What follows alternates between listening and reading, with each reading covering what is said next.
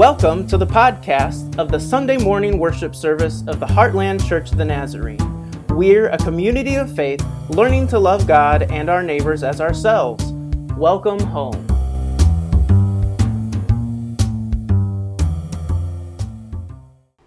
All right, well, we're still cruising along in Luke. So today's sermon text is from Luke 1, 57 through 80.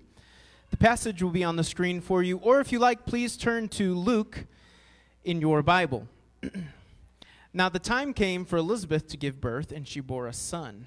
Her neighbors and relatives heard that the Lord had shown his great mercy to her, and they rejoiced with her. On the 8th day they came to circumcise the child, and they were going to name him Zechariah after his father. But his mother said, "No, he is to be called John." They said to her, "None of your relatives has this name." Then they began motioning to his father to find out what the name he wanted to give him. He asked for a writing tablet and wrote, "His name is John," and all of them were amazed. Immediately his mouth was open and his tongue freed, and he began to speak, praising God. Fear came over all their neighbors, and all these things were talked about throughout the entire hill country of Judea. All who heard them pondered them and said, "What then will this child become? For indeed the hand of the Lord was with him." Then his father, Zechariah, was filled with the Holy Spirit, and he spoke this prophecy. "Blessed be the Lord God of Israel, for he has looked favorably on his people and redeemed them. He has raised up a mighty Savior for us in the house of his servant David, as he spoke through the mouth of his holy prophets from of old, that we would be saved from our enemies and from the hand of all who hate us. Thus he has shown the mercy promised to our ancestors and has remembered his holy covenant, the oath that he swore to our ancestor Abraham, to grant us that we, being rescued from the hands of our enemies, might serve him without fear, in holiness and righteousness before him all our days. And you, child, will be called the prophet of the Most High, for you will go before the Lord to prepare his ways, to give knowledge of salvation to his people by the forgiveness of their sins. By the tender mercy of our God, the dawn from on high will break upon us, to give light to those who sit in darkness and in the shadow of death, to guide our feet into the way of peace." The child grew and became strong in spirit, and he was in the wilderness until the day he appeared publicly to Israel. Word of the Lord for us today. Thanks be to God. Well, today is, as we've said, the fourth week of Advent. And peace. Peace is the theme for today, as we've said with the candle. And I think we'll end up getting there. It may not be apparent just quite at the beginning. But we began this journey with hope. Actually, we began this journey in Advent with barrenness. And because we met our first two characters that we've seen today, Zechariah and Elizabeth. They're an older couple, and they are unable to have kids. And it was a source of shame for them. But God comes in the midst of that barrenness and tells Zechariah that they're going to have a baby. And we said it was good to start this season with barrenness because that's kind of the feel of the world. We said there's different kinds of barrenness. We said two kinds specifically, like the physical kind that we feel in our bodies when things break and when a couple is unable to have children. But there's also this existential barrenness that just kind of is in the air that we breathe. The despair and the sadness, the fear, all of those kinds of things that we know intuitively is there and we feel it.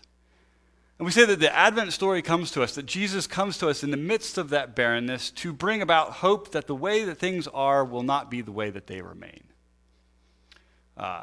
In the very essence of that is Zechariah and Elizabeth. In their barrenness, in the very fact that they cannot have children, God works where all of the ingredients to have life are not present.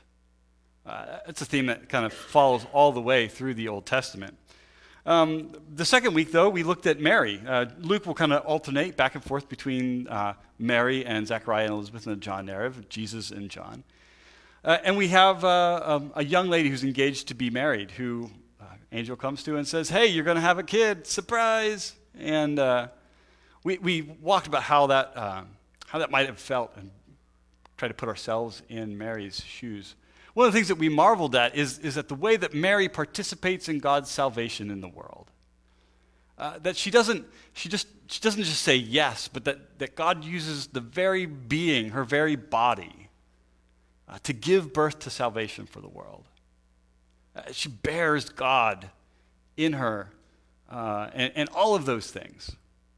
And that we said that in hope and in love, that we are to be as Mary has been, that we are to allow God to be in us, to go into the world to bring about God's salvation in the world.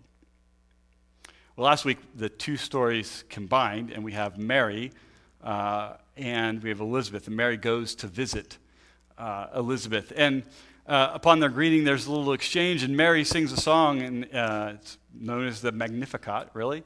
And she praises God and gives praise for what's happening, for the fact that she is going to do what's going to happen, and that the song ends up connecting all of the things, all of the Old Testament kind of themes with what God is doing through John and through Jesus.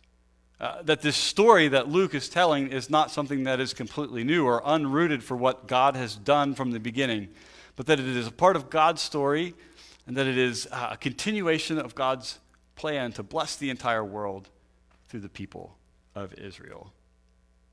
Well, Luke splits the narrative just again, and so Elizabeth gives birth. Now, Mary may still be there because she stayed 3 months, and when she showed up at Elizabeth's house, she was 6 months pregnant, and if my math is right, that's 9. Right? Is that right? Yeah. And so maybe Mary's there. We don't know. But the time comes for the birth, and Elizabeth gives birth to a baby boy. And if you remember correctly, that Zechariah, because he kind of questions what God is doing, questions if in fact his wife will become pregnant, he's unable to speak. And so his neighbors and friends who are around at the birth, and 8 days later, when they named him, they were like, no, we need to name him John or Zechariah, because there's no one in your house named John. But Elizabeth insists that his name be John. And then finally, Zechariah gets something to write down, and he writes down his name is John. And immediately his mouth opens, and he's able to speak again. Imagine if you were there that day, what that must have been like.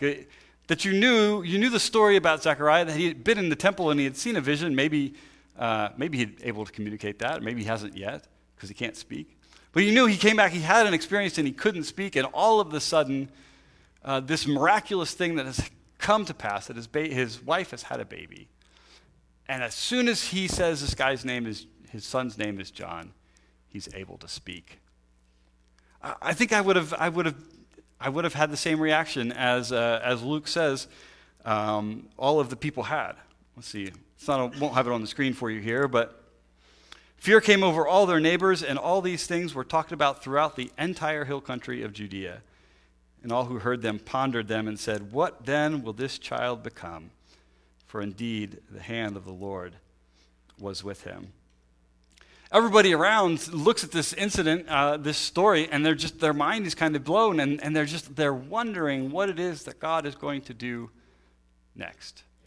I don't know if they know about Mary. I'm sure Mary wouldn't have gone around proclaiming to everybody in the area that she was going to have, that she was pregnant by the Holy Spirit. But they're beginning to anticipate something. They're beginning to anticipate that God is going to do something, something that will bring about salvation for God's people. Well, where I want to pick up the text is Zechariah's speech. And verse 67. Then his father Zechariah was filled with the Holy Spirit and spoke this prophecy. One of the things that we will find in Luke over and over again is how the Holy Spirit is working in the lives of the folks who are the main characters of this story. That the Holy Spirit has been there with John from the beginning, was there when Mary shows up to visit, and John leaps in Elizabeth's womb. He's going to be with John as he goes and grows up and goes out into the wilderness. He's going to be with John as he comes back and proclaims a baptism for the repentance of sins. Holy Spirit is there with Zechariah as he proclaims just what it is that his son is going to become. For Luke, the Holy Spirit is in the story from start to finish. Now, I hadn't considered this before this morning, but Zechariah couldn't speak for 9 months plus. And so one of the things we talked about in Bible study is like, how did he come up with this song, this poem or whatever? And it was a really good question, one I hadn't considered before. And it occurred to us that he's had 9 months to figure out what's happening. And maybe he's like me, and maybe the Holy Spirit's been working in him this whole entire time leading up to this. Do you have imaginary conversations in your head? Okay, it's not just me. Good. And Nate.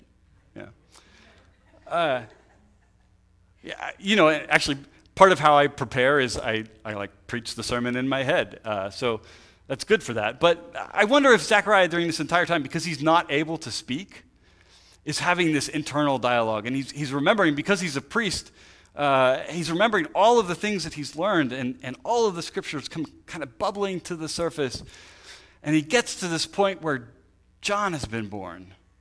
And he proclaims his name, and he's finally able to speak again. And all of those things that have been bubbling up and percolating throughout the last 9 months spill out as he's filled with the Holy Spirit. He said, "Blessed be the Lord God of Israel, for he has looked favorably upon his people and redeemed them."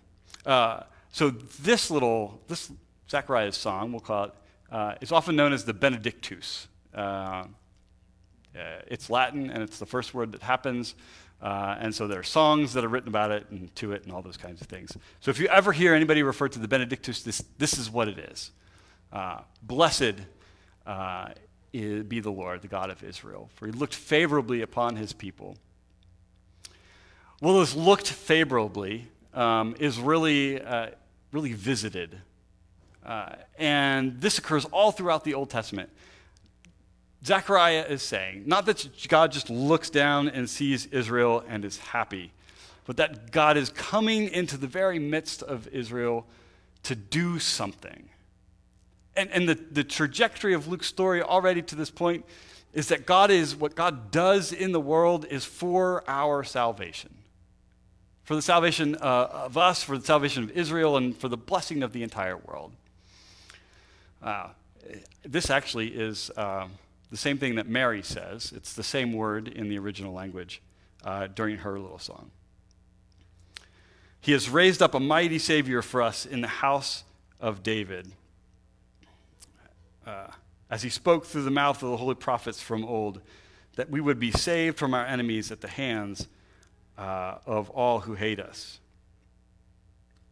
I think I missed a spot in there, but and maybe I just haven't gotten to it. You'll see.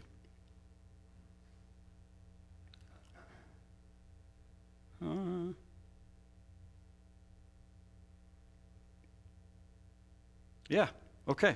Well, never mind. We just won't say that then. So he's understanding what God is doing. And there's a sense that God is coming in strength and power into the world. And that his boy is going to have some significant part to play in God's coming. Now, some backstory here with Israel. And we've said this before. Israel is, they're not their own. They're kind of living in exile in their own land. The Romans are there. They don't really rule themselves. They don't have full control over who ultimately gets to be high priest. They're taxed heavily. And Israel began to understand that God's salvation was only for them. And that's not here nor there for this really, but they would have understood that God was coming and going to bring salvation for them first. And that it might look like, kicking the Romans out. But what we have to understand that I think that a lot of folks would have understood that this is what Zechariah is saying, but I don't think that this is what Zechariah is saying. I think Zechariah understands, and certainly the church that comes after him, for Luke, who writes this story down for us, that God is coming to bring about salvation. And yes, be saved from our enemies and from the hands of all who hate us. I think sometimes we read stuff like this and we begin to think that our salvation means that other people get what's coming to them. That our enemies will finally get everything that they deserve. And I think that's maybe a little bit. But when I look at the trajectory of the entire gospel story, from Genesis to Revelation, that God is going to do absolutely everything that God can to woo and love and call to those folks who are enemies of God. That this is the essence of the gospel story, that God is working in a world that is broken, that is barren, that is filled with despair and hatred, and God is not looking at those who are enemies saying, ha, you're finally going to get what you get. You're going to burn. That's not what God is saying. God is saying, I love you in this reckless kind of way, in hope that in your brokenness and in your animosity and your eneminess towards God and those who love God, that God's enemies will finally turn towards God and repent, to change the way in which they act so that they too might love God and to love their neighbors as themselves. I think we have to see it that way because we know what John's going to become. We know what John is going to do. He's going to call all people, Israel and the Romans too, to a baptism of repentance for the forgiveness of sins. Well, okay, there we go. The scene shifts a little bit at verse 76. And you, child, will be called prophet of the Most High, and you will go before the Lord to prepare his ways.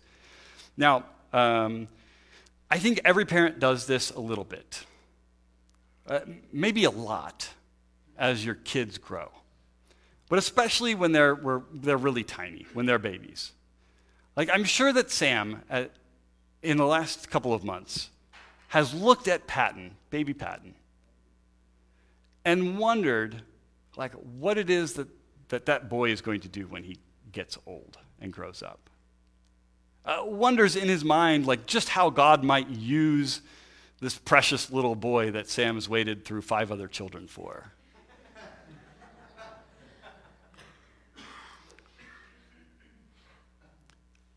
You've looked at your kids that way, right?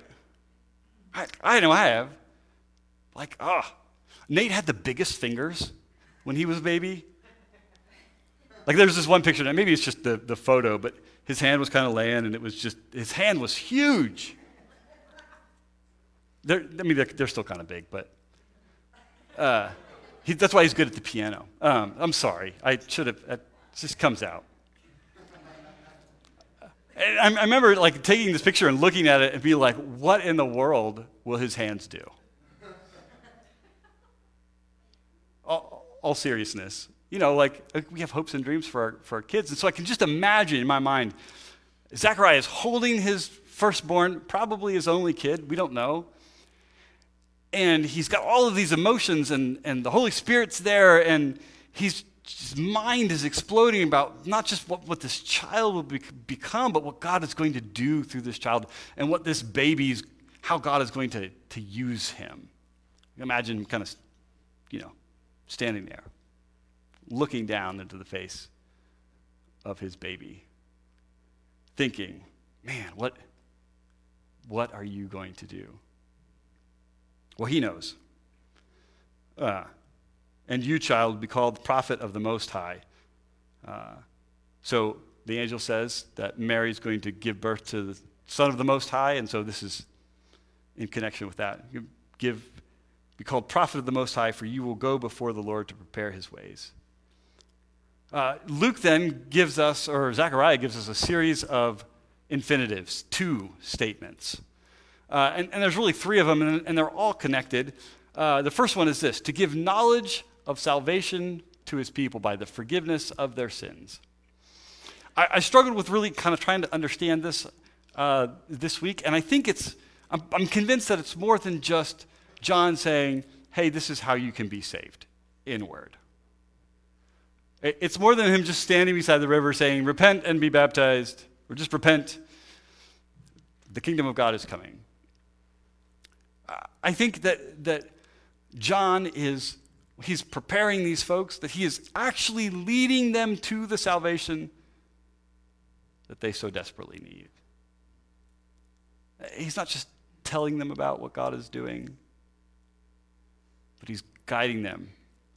Now, baptism was known, and it's become a little bit richer for us in our faith, in Christianity. It's become a significant thing because Jesus gets baptized, and we understand it as a sign of what God is doing into us too, but the Apostle Paul uses these metaphors of going down into the water dirty and coming back up clean, or going down alive in our sinfulness and coming back up dead to sin but alive in Christ. That something is happening in that moment. There's a journey that's beginning that is not just, yes, Jesus, I will follow, but that it is our movement into taking our place in what God is doing in the world. Our salvation is always about us helping others to gain the knowledge of salvation in the same kind of way. Not just in word, but in deed as well. He goes on, by the tender mercy of our God, the dawn from on high will break upon us, to give light to those who in darkness and in the shadow of death, to guide our feet into the way of peace. So the second one is to give light, but we can't understand it without verse 77. By the tender mercy of our God, the dawn from on high will break upon us. Jesus is the light that is coming into a very dark and desperate place. It is the hope, it is the fulfillment of the hope that we have said comes to places of barrenness. In the darkness of our barrenness, brokenness, the light of Christ dawns. You've all been in a dark room, right? And you don't want to turn on the light, but you got to get to where you're going. Maybe it's night and you're going to the bathroom, and it's hard to navigate a dark room, right? It's hard to navigate if you're familiar with it. It's even harder to navigate if you're not familiar with it. And I think this is what the world is doing at this moment. That we're trying to find our way in our own darkness, and Christ is coming to bring light. Help us to know where to go, to navigate a room without running into things and hurting ourselves and hurting other people. To give light to those who sit in darkness and in the shadow of death. Now, this makes it look like John is the one bringing the light. And it's not, right? He's preparing the way for the light to come. I kind of want to think of it more of like focusing the light. I have this really great flashlight.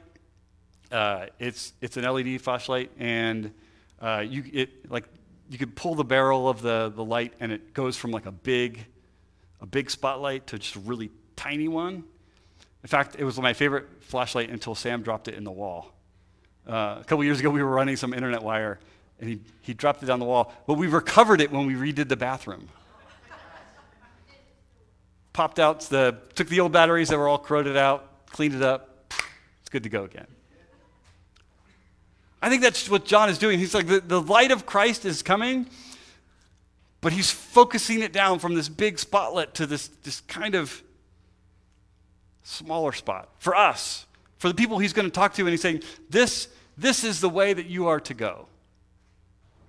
This is the path that God is illuminating for you, the path towards repentance and the forgiveness of sins, to guide our feet into the way of peace. Which brings us to the theme of the week, right? That the movement of this story goes from brokenness and barrenness to peace. And we've said it is not just the absence of violence, but that it is the fullness and wholeness of life. That is the undoing in all of its ways of brokenness. It is the way that things should be. Indeed, it is the way that God wants them to be. It is the way that they will be when Christ returns and makes all things new again. John is coming to lead us into the knowledge of God's salvation. John is coming to give us light, to focus the light of Christ's love and mercy and grace for us so that we should know the way that we should go, pointing always towards Jesus so that we might walk in the way of peace, which is the way of Jesus Christ. This reckless kind of love. I think by virtue of our baptisms, now some of you haven't been baptized. We can fix that on January 9th. I think by virtue of our baptism, that we are to be the same as John was. That we might hear these words to us. Where is it? I'm going to go. That we might hear these words spoken over us, and you, child, will be called prophet of the Most High. Not that we're not gonna like prophesy, right? But we are going to prepare the way of the Lord here and now. That it is our calling and our job now to help bring the knowledge of salvation to the world. Not just in proclaiming that Jesus Christ has come, that Jesus Christ died and will forgive your sins and you get to spend eternity with Christ, but to actually lead people into the knowledge of salvation, into the wholeness and peace and grace of God. That we are called to focus the light of Christ's love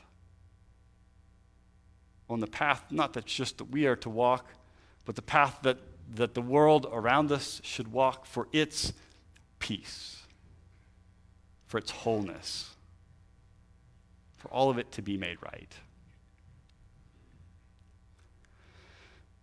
It is participatory. That our salvation is always so that we can participate in what God is doing in the world. Yes, it's good for us. It brings about, hopefully, wholeness and peace for us. It gives us something to guide our life on and trajectory that we might go. But that our lives as followers of Christ are to be like John, to prepare the way for the coming of Jesus Christ. Now, I realize at the same time that some of us here may be sitting really in a place of darkness, and that things are not good. At the same time, I think we can look to this passage. We can look to what John is saying and take comfort in the fact that, yes, life and light is coming. That in the midst of the darkness and the brokenness, God has sent his Son into the world to bring about peace.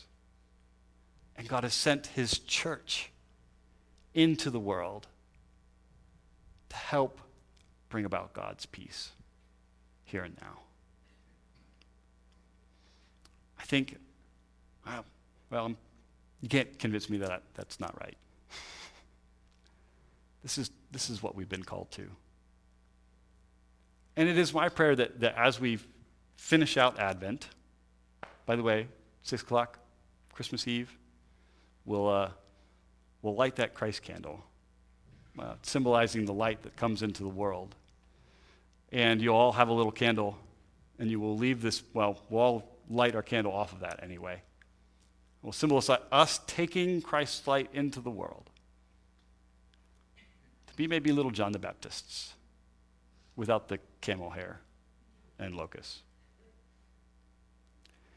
I hope that we don't get distracted from that mission by getting wrapped up in all of the fear that's in the world, all of the animosity and the negativity.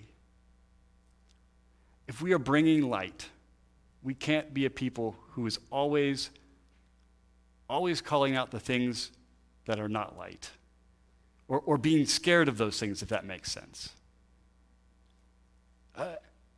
If we are bringing light, we can't be known as the people who are always, I don't know how to say this, that are always afraid of all of the darkness around us. I think we would be respectful of the darkness that surrounds us in its power.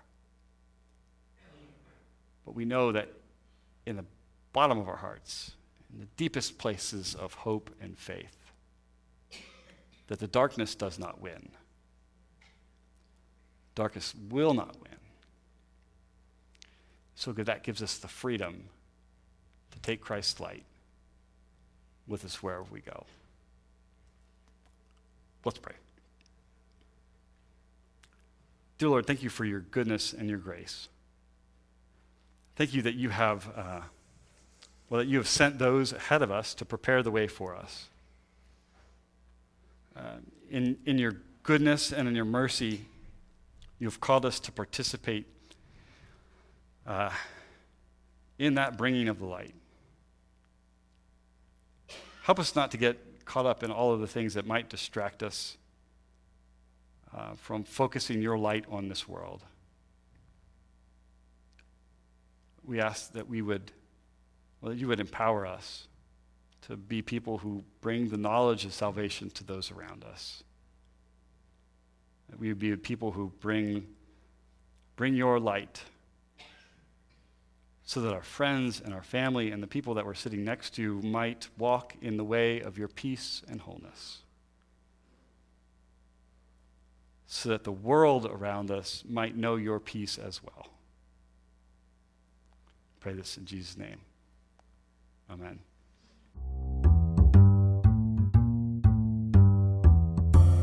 Thank you for listening to our Sunday morning worship service. For more information about the Heartland Church of the Nazarene, please visit heartlandnaz.org.